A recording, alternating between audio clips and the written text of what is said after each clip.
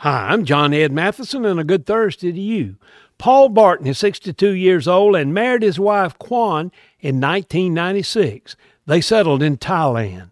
For Barton's 50th birthday, Kwan persuaded Elephants World, a Thai animal rescue organization, to let her bring a piano and allow Paul to play it at the sanctuary. Paul is a Royal Academy of Arts trained pianist.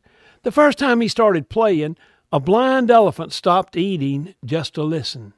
Barton said he has learned that elephants have their own taste for music.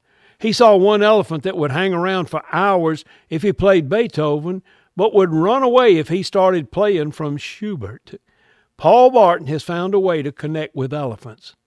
Can't we find ways to connect with each other so that we can bring a degree of joy and help and encouragement to others? Let's work on that today.